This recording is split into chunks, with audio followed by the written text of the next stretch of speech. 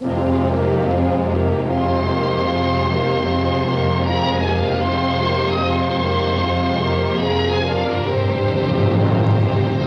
is Lions, Towers, and Shields, episode 39, and as you may have noticed, I am not Shelley Brisbane. I am your guest host, Nathan Alderman, but Shelley is joining us to haunt these proceedings, as she has in the past, along with our very special guest, Annette Wierstra. Hello, Annette. How are you? I am doing well, and I also brought with me my black cat, which is seasonally appropriate. Also known as the Boris Karloff starter kit. Exactly. Shelley, how are you doing? Any feline companions for you this evening? No, my orange cat is outside the door on an ottoman watching whatever my husband is watching while we podcast about movies with cats and dogs in them. Okay, Shelley, you need to talk to your orange cat. It is just not in the spirit of the season. Apparently not. I need to dye him or something.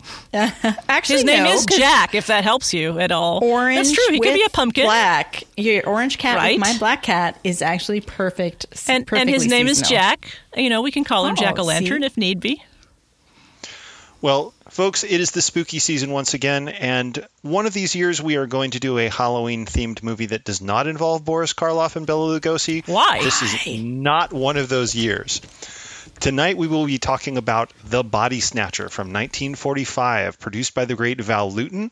I wish we had Shelley's friend Adam Roach here, because the way he says Val Lewton is just incomparable and I can never compete with it. But produced by the great Val Lewton, directed by a guy you may have heard of called Robert Wise, who's known for such bone-chilling horror films as The Sound of Music. Hey, it's a horror film to me. And starring the great Boris Karloff in a performance that, if you haven't seen it, might be one of the best performances he's ever given, might be one of the better performances you will see in a movie. But we'll talk about that in a second. It's based on the Robert Louis Stevenson short story. If you check the show notes, we'll include a link to a wonderfully spooky YouTube file where the great Christopher Lee reads the original story by Robert Louis Stevenson. But tonight we are talking about 1945's movie adaptation. So I wanted to start off by asking Shelley and Annette, what experience, if any, do you guys have with the films of Val Lewton? I've seen Cat People, maybe one or two others. And I listened, we mentioned Adam Roach. He did a great sort of a podcast biography of Val Lewton. And I will include a link to that because I learned so much more about Lewton than I knew before. I knew that I'm sure, Nathan, you'll talk about it, but the influence that he had on RKO movies in the 40s and specifically the horror genre. So I didn't know him as an auteur. I just knew there's a couple of spooky movies that Val Lewton had made. And so I was super glad to add this to my list of knowledge of Val's work. And what about you, Annette? Have you seen any Val Lewton movies? Well, you know that I haven't seen. I'm the person here to be like, I know nothing about these old movies. It has a cat in it. I'm here. Is that how we talked you into it? There's a cat in it? Yeah. No, that actually was just a fortunate thing. The Cat People wasn't the movie we watched last year. We watched The Black Cat in it. Cat People is a much better movie than The Black Cat. Yeah. And I liked The Black Cat. Really? I like The Black Cat. But Val Lewton's movies are incredible because they are schlock transformed into art. So at the time that RKO brought Val Lewton along, he had been an assistant to David O. Selznick. But he had come to basically take over more and more of the production duties until he was practically ready to be a producer himself. He had been a prolific writer. He had written novels under the pen name Carlos Keith. And hey, what do you know? Carlos Keith is one of the listed screenwriters for this film. But RKO hired him in 1941, fresh off two very expensive failures you may or may not have heard of, Citizen Kane and The Magnificent Ambersons by a guy named Orson Welles. Those movies, although great in hindsight, bombed at the box office, and RKO was in a deep financial hole. So they made a deal with Val Lewton. They said, we will give you complete creative freedom, but we will also give you a postage stamp-sized budget and very little time. Go make something that will make a lot of money. And Val Lewton said, boy, will I. He started a string of really incredible, spooky, elegant horror films that still hold up today, starting with Cat People, then I Walked with a Zombie, The Leopard Man, Curse of the Cat People, which is where they say, let's bring back the entire original cast and do a direct sequel, except now instead of being a movie about literal cat people, it's a heartrending fable about a troubled child. And from there, he went on to stranger and more wonderful things, including this, the first released film of 3 movies he made with Boris Karloff. Lewton was always fighting with the middle managers at his studio who always wanted him to go for cheap schlock over the beautiful, elegant, psychologically complex films that he would make. And he was saddled with a former monster guy from Universal who took advantage of the fact that Boris Karloff was sick to death of being worked half to death by Universal in increasingly terrible parts to lure him with a fat payday over to RKO. This guy, the appropriately named Jack Gross, thought he'd just crank out some cheesy horror movies with Boris Karloff, but Val Lewton met Boris Karloff, again, as we mentioned in our episode on The Black Cat, maybe one of the nicest guys in show business, and decided, this guy's awesome, I'm going to write incredible characters for him to play. And that's how we get to The Body Snatcher, which is loosely based on the story of the grave robbers Burke and Hare, who, when they couldn't find enough graves to supply medical students in Edinburgh in the 1800s, took to murdering people and then saying, oh, hey, we've got this convenient corpse. Would you like to buy it off us? And so in this case, Boris Karloff plays the sinister John Gray, a cabman with a grisly side hustle in a tale of medical students, an arrogant doctor, grave robbery, and murder in 1800s Edinburgh. And it's pretty great. It's based on the Robert Louis Stevenson story, and that's what's funny about it, because I could have sworn I hadn't seen this movie before, but once I started watching it, I was like, I've either read the original or I've seen this movie at some point back in the day. And I'm not a horror movie person, as in, I won't seek out a movie that is a horror movie.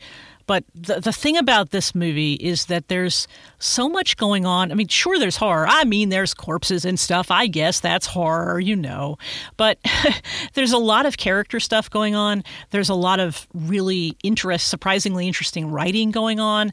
And, of course, Boris Karloff's incredible performance. So even if you're not a horror person, this is a really great choice to, indoctrinate somebody into 40s horror, or just sort of say, hey, maybe there's something about a movie that's in the horror genre that you would not have expected there to be. Yeah, Lewton doesn't so much make horror movies as you'd think of them.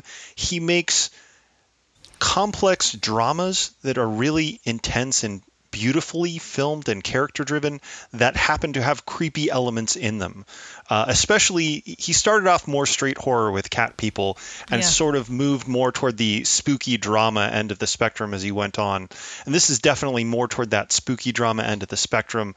But the central relationship between Karloff's John Gray and Henry Daniell as Toddy McFarlane, the wealthy and privileged doctor on whom Gray has a slimy hold from some past dirty deeds, is really the core of this film and so fascinating and well done. Unfortunately, they seem to have blown their entire acting budget on Boris and Henry because almost no one else in this movie is doing a good job. Sorry, Bella. Bella was in bad shape when he made this film. It's just sad to see Bella at this point, because his part is very small, and Bella had all sorts of problems, which we can get into. And it's an interesting character, and you kind of wonder what his arc is going to be, because he does have a presence, Bella does. But if you've seen The Black Cat or Dracula or any of the early 30s Lugosi movies, and then you see this, you're just like, oh my God, what's happened to this guy? Yeah, I wouldn't call it a horror really at all. There are creepy elements of it, and lots of nighttime walking around in the dark, and so it's spooky is the right word. I think spooky is correct. I would not call it a horror movie per se. Yeah, I was most captivated because, as soon as you go grave robbing, and I sort of suspected with The Body Snatching that it was going to go into Burke and Hare, and I am utterly fascinated by the story. It's terrible, but also almost inevitable based on the situation that was happening. And so I was like, oh, I'm here for this, to sort of see their take on Burke and Hare. And so a little bit more background. Burke and Hare they were grave robbers supplying a demand for corpses at a time when it was very hard for medical schools to get cadavers. The laws made that incredibly difficult. So, of course, the free market picked up the slack. Edinburgh is the home of Adam Smith, he of the Invisible Hand fame, and boy, did that Invisible Hand start snatching some bodies. It's a very good example. So, they were caught. They were punished. The doctor for whom they procured all these corpses, some fresher than others, escaped, and as they mentioned very pointedly in the movie, lived the life of a gentleman and faced almost no consequences for the rest of his life, while the lower class guys took the fall for him. One was killed at the gallows, and I think the other was run out of town, never to be seen again. Not until this movie, anyway. True. But so... I wanted to talk about Karloff's performance as John Gray. What are you guys' impressions of John Gray and Karloff's performance of him in this film? I love it.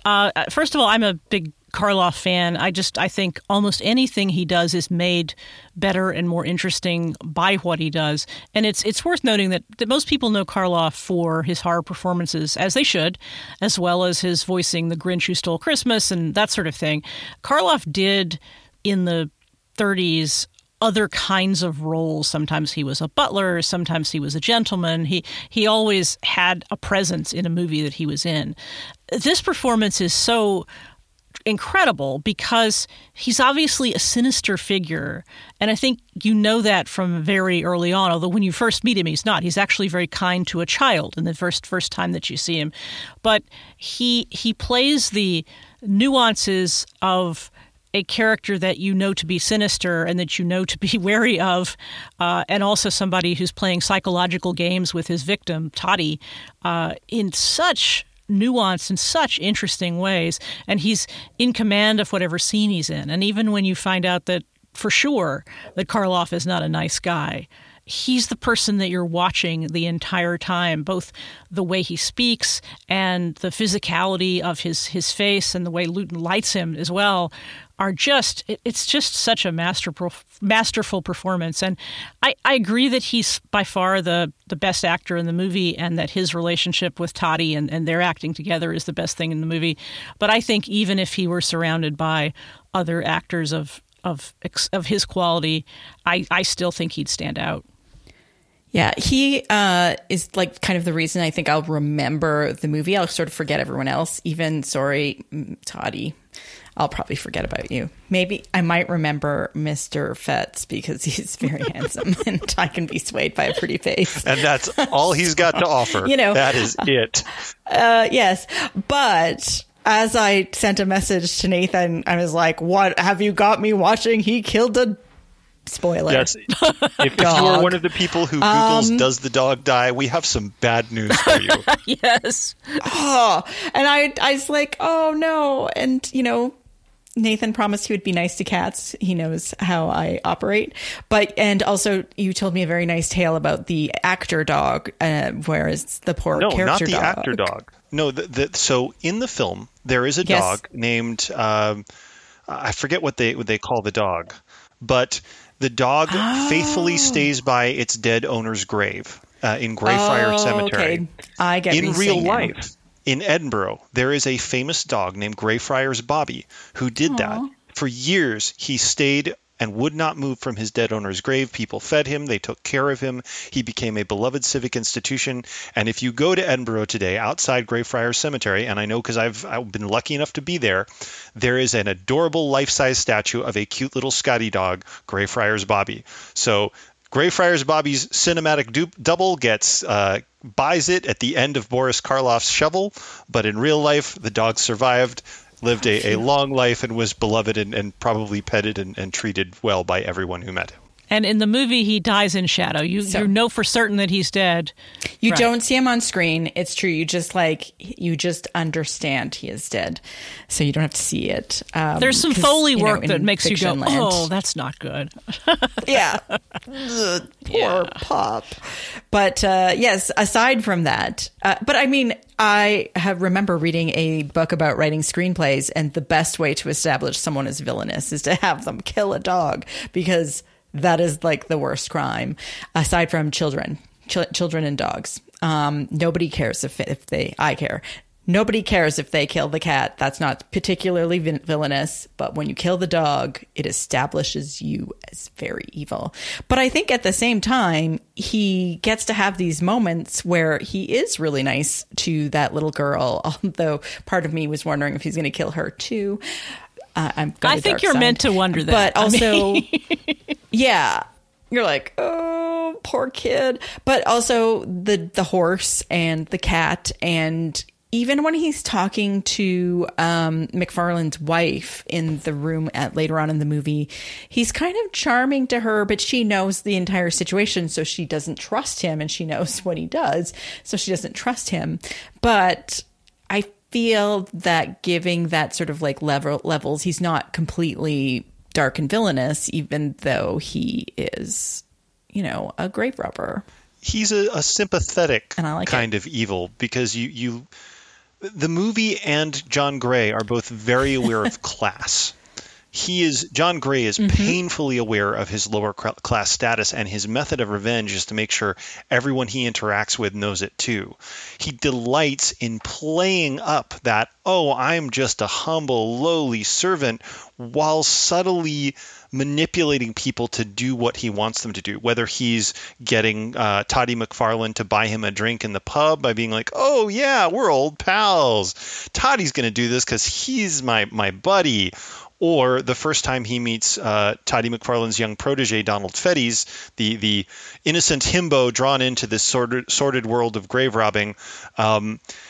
Notice how he, while playing subservient on the surface, is basically ordering Fetties around. He's the guy saying, oh, well, surely you'll want to go to that desk and enter this entry for this body I brought you. And then I think you'll find that the money's in that cabinet. He's playing, oh, I'm just the lowly guy on the totem pole, but he is loving every second of twisting the knife and watching people jump when he says so. And he actually spells that out later in the movie, and in a lesser film that would be a little too much. But Karloff delivers that moment with such poignance and such creepy, almost, romantic overtures toward Henry Daniell. I wouldn't be a man if I couldn't do this to you. I need you to stay alive so that I can keep doing this to you because I need this. It's, for a 1945 film, it is dark, messed up, and really interesting. Well, it helps that we don't have a lot of sympathy, any sympathy at all for Toddy, because he's a jerk. He has terrible bedside manner with the child. He is, officious and awful. We don't know how bad he is to begin with, but by the time that we find out more about his relationship with John Gray, we're not in particular sympathy with him. And what's great about the way the movie plays out, it's so well paced, is that before you understand the depth of their relationship and both how far back it goes and what's happening in the current time, you've already established that your sympathies are more with Karloff, because Karloff is kind of playing with his food. And I also think, this is sort of not apparent to me as early in the movie, but about the middle, about 2/3 of the way through the movie, there's this sort of weird homoerotic tinge about it that I was just like, I don't know quite what to do with it, but I like that. I feel like it's puts you on edge, and I think it certainly puts Toddy on edge. Yeah, there's definitely some psychosexual stuff going on. And we should mention Henry Daniell, who plays Toddy McFarlane. He hates that name, which is why John Gray always calls him Toddy in a very sly, mocking, sing-song way.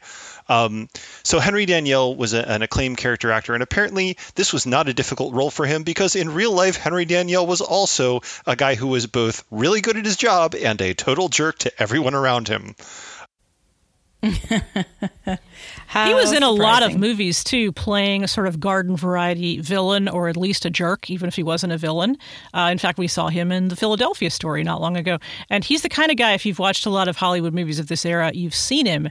And I would argue that this is one of his more interesting performances, not only because of what he does, but because what he's given to do. Because in a lot of cases, he's just, as in Philadelphia Story, he's sort of a rich guy who is causing action to happen, but you aren't actually thinking about him a lot when he's on screen.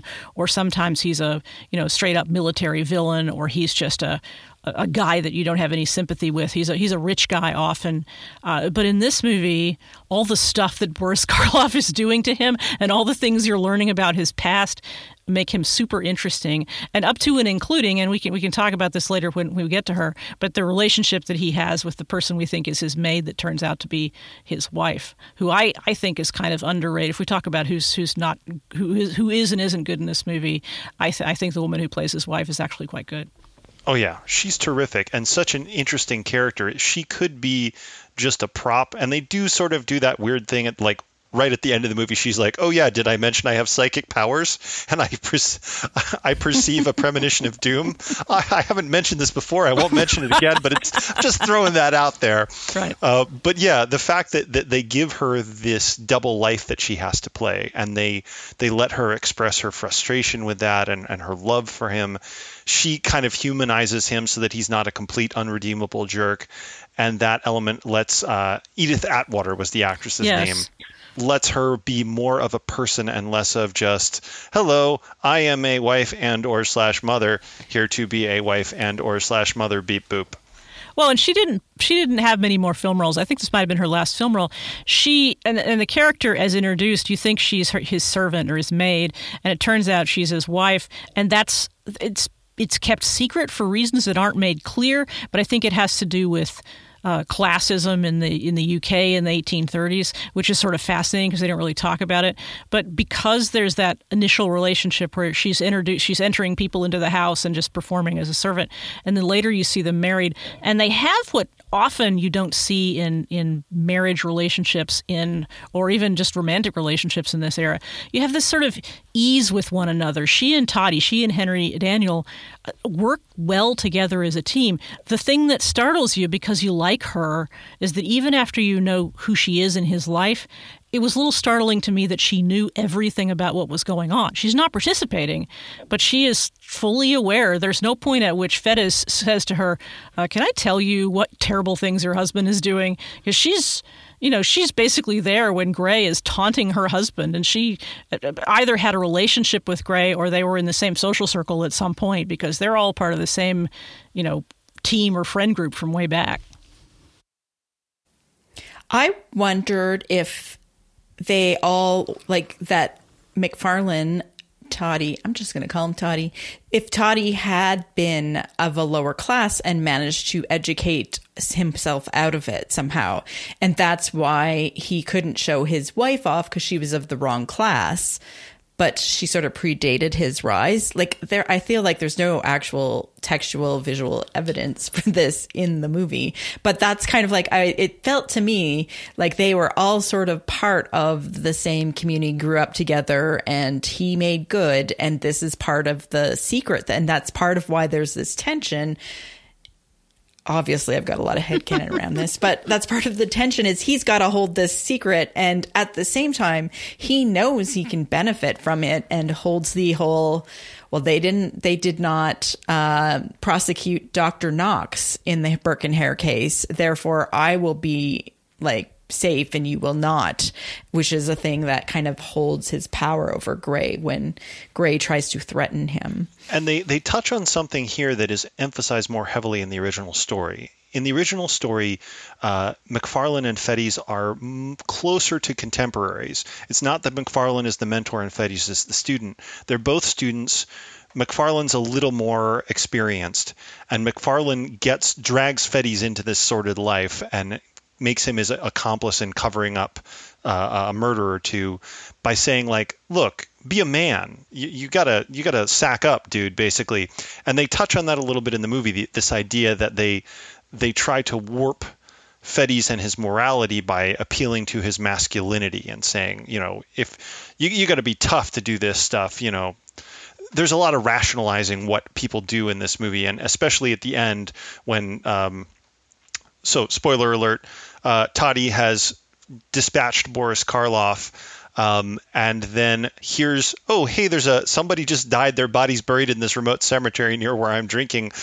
And it's like he's an addict. He blamed everything on John Gray when Gray was alive, but now that Gray is dead, you realize this guy was always going to be a body thief. He was always going to steal these bodies and justify it to himself. It wasn't Gray's evil influence. It was Toddy all along. And I thought that was interesting to see. Well, and to me, that's the most shocking part of the movie first of all, when he just, as you say, I think addict is an apt way to put it, because when he is in the pub and these people are coming in and they're sad because somebody that they love has died, he immediately is like, let's go get it. And then the next shocking part is Fettes goes after him. You think he's probably going to try and stop him, but he pretty quickly he's shoveling the grave open so that he can help. And that's the part that's sort of startling to me, because Fettes' earlier motivations are put down to his trying to help this little girl who can't walk, and if only McFarlane has a body where he can look at the spine and sort of compare it to this little girl's spine, then he'll be able to do surgery for her. So Fettes is like, oh, all right, it's fine. But now Fettes, who has, pretty much said, oh, yeah, I can quit anytime I want to, but I just need to tell the doctor that the little girl is going to walk, and then he goes back into the same situation. He goes back with him, and that's the part that just startled me, and that's the creepiest part of the movie, that whole thing, and that whole carriage ride where the body is between them. Oh no, God. A carriage ride is the no, it's best, great. I love it because that point where you're like, why are you putting the body in between you? And then the ghost of Gray, or the hallucination, or however you interpret it, but like that he's slowly losing his mind and seeing Gray in between them, and then the way they film that with him literally seeing, like, you are also seeing the face of Gray, and I actually love that, because it's like. It's like a really weird decision from the character's point of view to put the body in between them and just sort of ride along with It's too small. It's too small a carriage. It wasn't designed to carry cargo, so they have to prop the body up between them. But yeah, from the visual perspective and the narrative perspective, it's a great detail. And that scene highlights something I really love about this film, is the use of sound. Lewton loved to use sound in his movies. In Cat People, there's an incredible scare that hits you thanks to the sound of the brakes on a bus. And here, they use sound in such interesting ways. In that final sequence, you've got Karloff, whispering, never get rid of me, never get rid of me, never get rid of me, never get rid of me. Earlier, when Fettes is tormented by guilt because he knows that Karloff has murdered an innocent street singer to provide the body that will help them do the operation that'll save the little girl, you hear her singing Rise ghostly on the soundtrack. And then there's just the sound of Gray's cab. They do a great job from almost the start of the movie of equating that sound, the ominous clip clop of the hooves, with oncoming danger or death. I would also argue that as weird as it is that we find out toward the very end that Meg has some sort of powers of a divination, that is the one place in the movie where the sort of lyricism of the fact that Stevenson was a Scottish writer is apparent. And I made a mental note to myself that I kind of wanted to go back and read the original story, because there is a sort of a lyric quality and a rhythmic quality to some of the writing, mostly the sound, as you were saying, Nathan, but in a few cases, like when Meg talks about what she's seen and how she sees that Toddy and Gray are both sort of about to meet their maker, there's this lyricism that makes me think it would have been interesting if that had been more present throughout the rest of the movie. And I think it's also apparent in the street singer, because of the songs she sings and the way her voice is wafted across scenes, both before she dies, because she's in several scenes before she's killed, and then, of course, the scene when she's finally dispatched. Yes, that is one of two scenes in this film that I think are indelible. The carriage ride at the end, weirdly, it doesn't do it for me, but I think that's just because I've already been creeped out by two of the scenes that came before it. In every Val Lewton film, there's always at least one, maybe more, terrifying set pieces or gorgeous, creepy shots. And here, one of the most frightening and beautiful scenes in the movie is a single, uninterrupted take. The camera's completely still. The street singer is walking at night out under a tunnel and into the darkness and the rain, singing as she goes. Even when she vanishes from sight, you hear her singing. And then John Gray's cab follows her into the shadow. Clip, clop, clip, clop, clip, clop, clip, clop. And it disappears as well. And you hear her singing, and then you hear a brief sound as if a hand has gone over her mouth, and then absolutely nothing, and several seconds of dead silence. Yeah, it's great. Well, and I actually feel the same way about, and I mentioned it before, but when the dog is killed in Shadow, the way they have the dog barking and growling, and then you hear what I understand that a lot of times in Foley work, what they do is they take a knife and hack apart a grapefruit or a cantaloupe or something like that, and that's kind of what it sounds like. But it's very redolent of what the sound is actually supposed to be, which is super creepy. Oh, and then I will say, for as rough as Bela Lugosi is in this movie, poor guy, without him, I think the movie wouldn't have its single best scene. So Bela Lugosi's character, a Hungarian medical assistant, I think in the movie they claim that he's from Spain, which, is totally common in 1830s Edinburgh to have a Spanish-Hungarian sure, why not? Working in your medical school. He gets wind that Karloff's a murderer and goes to blackmail him at his house. And Karloff plays it terrifyingly brilliantly.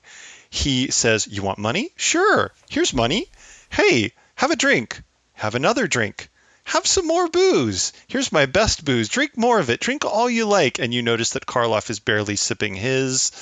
And then he basically talks Bela Lugosi quietly, softly, soothingly through his own murder, which is just... If you've seen Saving Private Ryan, that scene where the American soldier and the German soldier are fighting in the abandoned house and the German soldier is pushing the knife into the American soldier's heart while saying, shh, shh. And Lugosi is not poisoned. Okay, so we should say, because that's sort of the standard trope. You think, well, have a drink. It's clear that Karloff wants him gone. And so you figure, well, he's going to poison the liquor. That's not at all what happens. I didn't think that, actually, because he's such a physical murderer. It's true. I was waiting for him to come up behind and but they made such a point and break his neck of or something. The drinks, and he pours them out right in front of Bela, and yeah. But he takes a drink too. Yeah, he's just softening Bela up. But it's when he reaches for his mouth and Bela moves to push Karloff's hand away, and Karloff says, "What are you doing? Don't push my hand away. I can't show you if you push my hand away." Oh. In my imagination, when I first saw the movie, my memory made that scene even creepier than it actually turns out to be in real life, where almost immediately you get a pair of very obvious stuntmen tussling. But still, just that last moment where he's like, "Don't push my hand away. How can I show you?" And he's so gentle and kind about it. Oh, that scene stuck with me. And the thing about Bela's character, and they don't say this, but the impression, my sort of headcanon is that Bela is the character he played. Joseph is his name. Sorry, I was forgetting for a minute. My headcanon is that Joseph may not have all of his mental faculties. So it's not just that Bela the actor is having trouble, but maybe that they created the character in this way in order to accommodate Bela's limitations. But he gives the impression of being somewhat slow-witted in general, and the obvious greed that he comes to John Gray's home and he basically says, I want some money. I've got you. I know what you are. And he thinks, I've won. There's no way that I can lose. I've got him. And then John Gray doesn't even put up a fight. He says, "Would you like some money? Here you go." And Bela can't believe his good fortune. And then he starts to drink. And John Gray always understands with the people he's dealing with what psychological pressure or what to say to them to move them into the position that he wants them to be, which is why he's so effective with Toddy, because he does the same kind of tricks on Toddy, but he uses different methods because Toddy's a very different person than Joseph is. Yeah, and I love that scene between Toddy and Boris in the alehouse where it's just the two of them. So Toddy suffered a professional setback. He's angry. This procedure should have worked and it does not appear to have worked. And he actually wants Gray there. He wants to have somebody he can talk down to boost his ego up. And Gray humors him just long enough to leave him vulnerable for Gray to metaphorically shove in the knife. And if you watch that scene with the sound off, you can tell who's winning and who's losing the argument just from the pacing of the editing. Robert Wise started out as an editor, and you can watch and see how well that scene is cut so that Karloff dominates the conversation, dominates the takes, how every action is perfectly matched. Every cut happens at the exact right time to build the tension and increase the pacing of their argument. It's a wonderfully edited sequence and a great reminder that, Wise is still finding his footing as a director. There are some performances here, and he barely had any time or money to make this movie. There are some performances here, Russell Wade as Donald Fetties, that are non-existent. They're so bad. And there are scenes where clearly it's they only had this much money for lighting. So they just some scenes are just flat, ugly lighting that shows off cheap looking sets. And then some scenes are the most incredibly gorgeous chiaroscuro cinematography with beautiful shadows. They had to pick their moments, but they picked them really well. They absolutely did. And just a reminder for longtime Lions, Towers, and Shields fans, of which I'm sure there are many, the very first movie we talked about in this series was The Setup, which is Robert Wise's boxing movie from 1949, so just 4 years after this. And he continues to use editing to great effect, and also shadow. There's a lot of similarities in terms of there's a lot of street scenes and things that happen at night and shadows, but also because that movie is a boxing movie, there's a lot of quick editing between people that are in physical combat. So yeah, Wise continues to grow as a director, but he's using the editing chops that he was learning in the early 40s before he started directing. I want to say this was only the second film he directed. He was brought in on Curse of the Cat People. They initially had another director, a talented newsreel director, who was doing great work, but he was doing it really slowly, and they were behind on Luton had to work with tiny budgets. We're talking $75,000, $150,000 if he was lucky. And a month maybe to shoot a movie, if that. So they were running way behind. So they basically dragged Wise out of the editing suite and shoved him into the director's chair. And the movie's terrific. Curse of the Cat People, if you ever get a chance to see it, it's like nothing you've ever seen. It is weird and beautiful and kind of presages it's like a mashup of Terry Gilliam and Jean Renoir in really interesting ways. And you can't tell where one director takes over and another begins. But this film, you can tell he's still a rookie, but he's a talented rookie. There are beautiful compositions. That editing is great. He's already learning a lot. Yeah, IMDb has it listed as his third full director, full outing as director, and obviously we don't know what actually happened in other movies. But yeah, clearly it's at the beginning of his career, and it just seems like such a challenging kind of film to do that early in one's career. I mean, you'd think setting up romantic comedies or dramas where people are talking at each other, the whole movie would kind of be a more natural fit. But whether it was Luton's faith in him or the fact that he knew Wise's skill as an editor or not, it was a good call. It was. And, I see, Mamselle Fifi, which was another Luton picture outside the horror realm that bombed badly. They didn't quite have the budget they needed to pull off a period piece. But yeah, I will always have beef with Robert Wise and his fellow Luton protege Mark Robeson, because Luton literally sacrificed his career to give these guys their big breaks. And when they were big deal directors and they were starting a production company with him, they threw him under the bus. I believe, if Adam Roche's account is correct, on his daughter's wedding day, knowing he had a heart condition, they threw him under the bus, when he was giving them good advice that they didn't want to listen to. And I will never, ever forgive either of those men for that, even though they both went on to direct a lot of great movies, and in Robert Wise's case, also The Sound of Music. Not cool, Robert Wise. Not cool. Definitely not cool. No. But if you do, I will say briefly, if you do like Robert Wise and you like his direction in this film and you haven't seen his film The Haunting from 1963, which was his homage to Lewton and the films that they made together, you got to see The Haunting. It has one of my favorite jump scares in all of cinema. It literally, when the first time I saw it, made me jump up off my couch. And it is not a ghastly corpse. It is not a terrifying ghost. It is just a really well-placed surprise. Do not see the 1999 remake where a fireplace eats Owen Wilson's head. Noted. I would like to discuss the storyline that we haven't really discussed, which is the one I profoundly don't care about, which is the little girl. I may be heartless, but I'm like, I don't care what happens to her. I can see what's going to happen, and it's going to be like a little bit of that, oh, she's in a wheelchair and we must heal her, and then everything. And it's like, oh, so sad. She's in a wheelchair.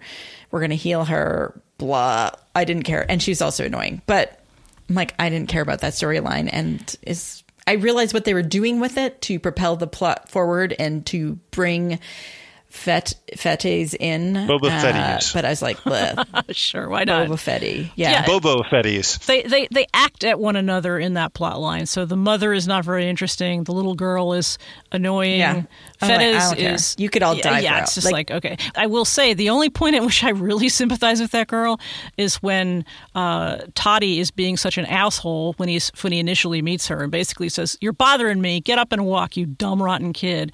But they're all still acting in each other. At no point does the mother go, "Now look," or "Let's go. This is crappy," or Fettes either. I mean, he basically says, "All right, the doctor says, why don't you deal with her?" And Fettes does, but nobody in that scene is engaging with what else is happening in that scene except the little kid, because the doctor's being a jerk. And that's the point at which I go, oh, well, this plot line exists in order to make us feel some kind of way and in order to give Fettes motivation to be involved in the doctor's terrible business to begin with. But it doesn't convince me, right? Like, I'm like, I don't know. Does it? Because, like, I feel like it could have been done in a different way, but it didn't seem very motivating to him. I think it's more supposed to be motivating to the audience. You're supposed to have a reason to care why they need this body and like a moral dilemma around it. So it's not just like it's one thing to be like, hey, you need a body? I killed the person. Here's a body. It's another to be like, you need this body because you're trying to save someone else's life. Yeah. And so you just traded someone else's life for this little girl's. Was it worth it? I have a problem with period piece medicine anyway, because it's almost always so terrible, especially anything to do with mental health, but physical health is weird. So McFarlane needs a body because in order to look at this, the way the little girl's spine is messed up, which he can somehow tell even though he never touches the kid, he needs basically a comparison chart. So he needs another body of an adult woman, as it turns out, to... But she was like 15 when she made this movie, I think. Okay, fine. But even so. So that's the premise that we're operating on, is that this guy needs a physical specimen in order to do the operation on this little girl. And it's like, okay, well, that is a sorry state of medicine. Even if we accept that is the case, let's just go ahead and do that and go, ew. And then I also it made me think of just now, I like the medical student who has the fixation on the arm. Oh, look, he's got an arm he can play with. That's an element from the original story. Yeah, the students jockeying for various parts. Body parts. Right. I will say that I thought the little girl was a better actor than Fettes. Everyone in this movie is a better actor than Fettes. He's the moments where he is reading dialogue that is clearly meant to be pronounced with a Scottish accent in the flattest American accent possible. Unintentional comedy. Just bad casting right there, too. Well, I think a couple of times he says "I" or something like that, and you're like, wait, what? What do you... Stop it. Just stop doing that. Yeah. Like Karloff and Danielle, they can pull it off because at least they've got like credible British accents. But yeah, I will also say. But I think because you have like those two actors going really well together, and then you have this other storyline that just doesn't jive and fails to get my sympathy, that's kind of a major problem in the movie, where it's like, I really, really want to think you're amazing, but I'm just so profoundly disinterested in this one major plot point that when that doesn't work, it's sort of like the motivation for that one key character sort of falls apart a bit. So let's get back to the body snatcher. Stop talking maybe about the I'm cute little girl in the wheelchair. Yeah, so it's like I don't care about that. I want to hear more about like what, and I get that they're trying to do what I want them to do, which is drive forward what would motivate people to go and steal bodies or even murder to get bodies. Because that was a problem at that time for scientists and for doctors to sort of like be able to figure out what's happening. And they needed to know for science to move forward. It was really important. And this apparently is how they dealt with it. So like they wanted to like really get that urgency around and the importance of it. But I think because I didn't care about that particular story, it was hard for me to like it just.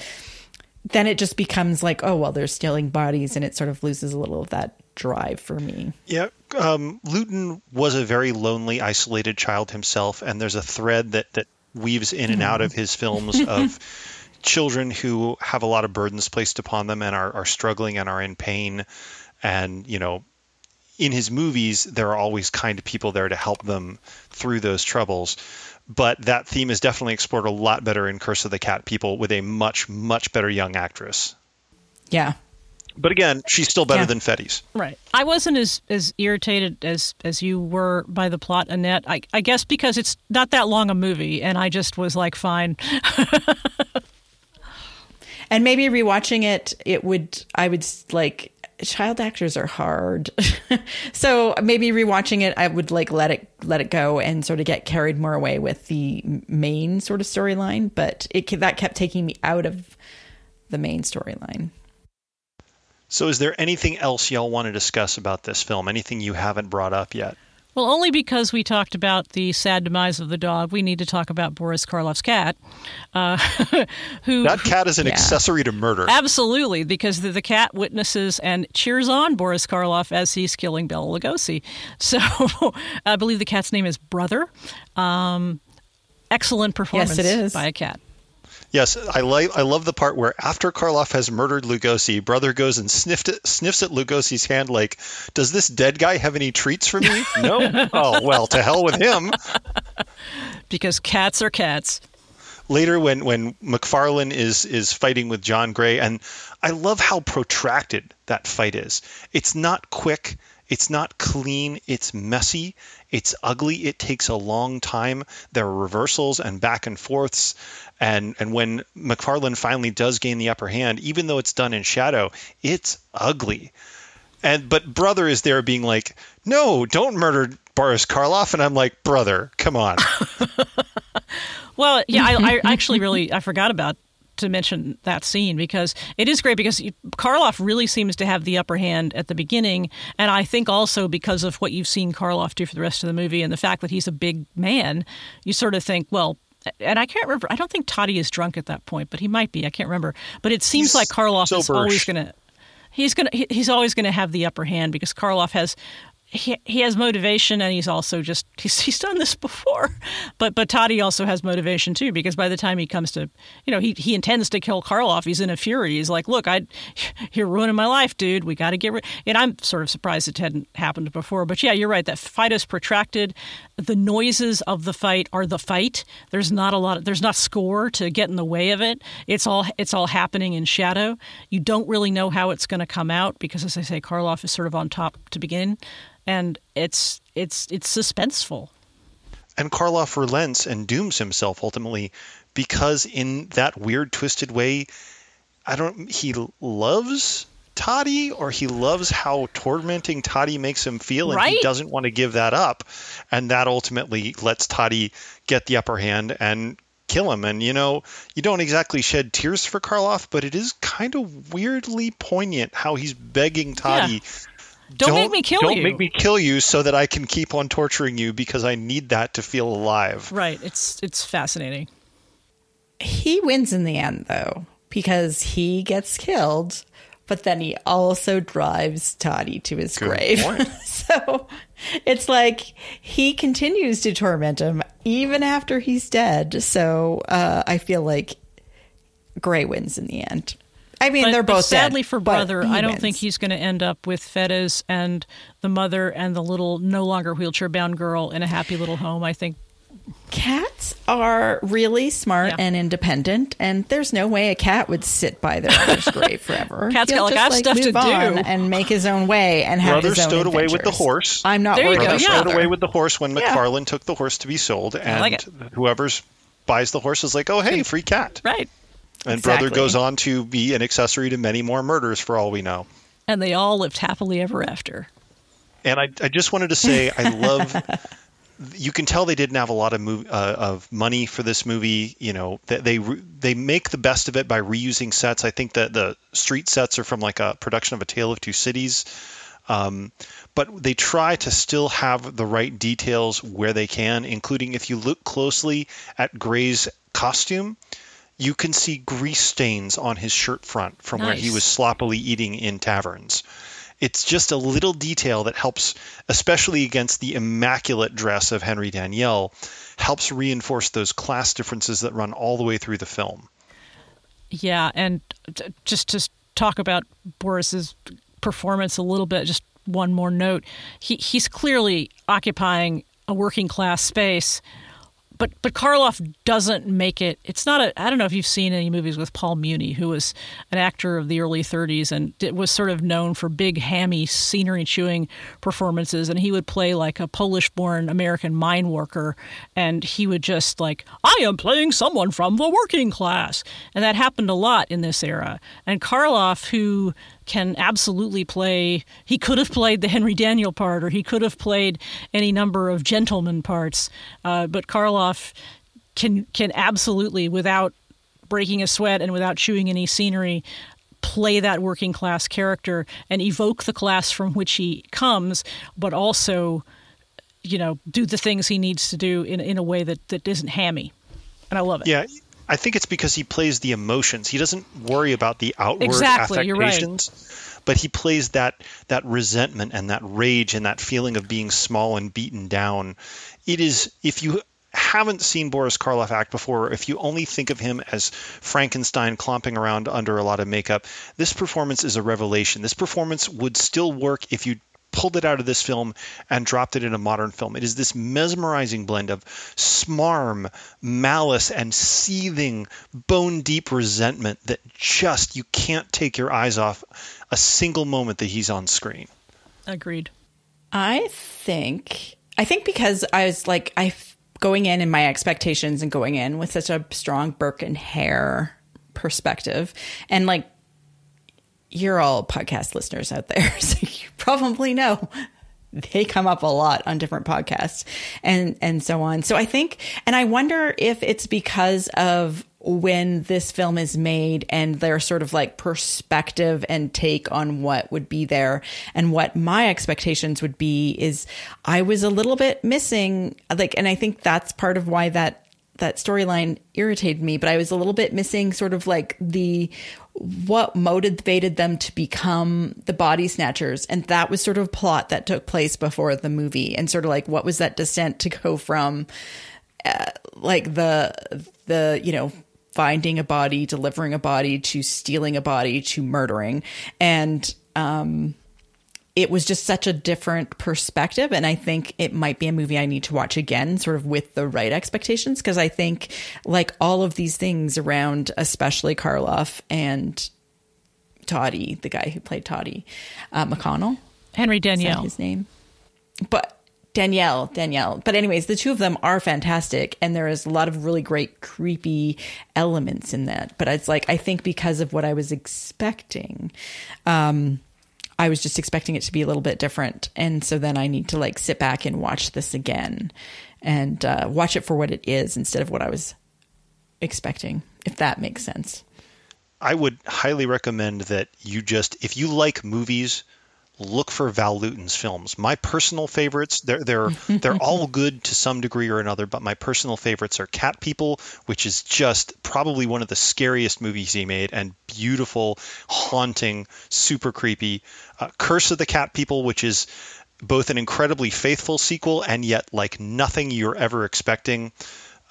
This movie is my favorite of the three he made with Karloff, but there's also Isle of the Dead and Bedlam, where Karloff plays the sinister warden of a mental hospital. And one I just saw recently, the last film Lewton ever made, Apache Drums. It is a color western that he made for Universal as he was trying to mount a comeback before he died way too young in his early 50s of a heart attack. But it is an incredible Western with the same kind of psychological depth, strong performances, interesting writing that you expect from Lewton, plus some really clever budget-saving but really dynamic visuals that you won't soon forget. It's a cut above your standard 1950s Western, and it's actually become one of my favorite Westerns. I actually, as weird as it is, just to add to the Val Lewton love, I like I Walk with a Zombie. Is that the name of it? That's right, isn't it? Yes. Yeah, I Walk with a Zombie a lot because it is so weird and so unexpected, and it's a real messy movie, but there's so much going on in that movie. And to refer back again to Adam's Val Lewton podcast, which is quite an epic, and again, I'll put it in the show notes, his description of the process of making that movie and all the people that worked on it is quite amazing. And if you just want something weird, I Walk with a Zombie is for you.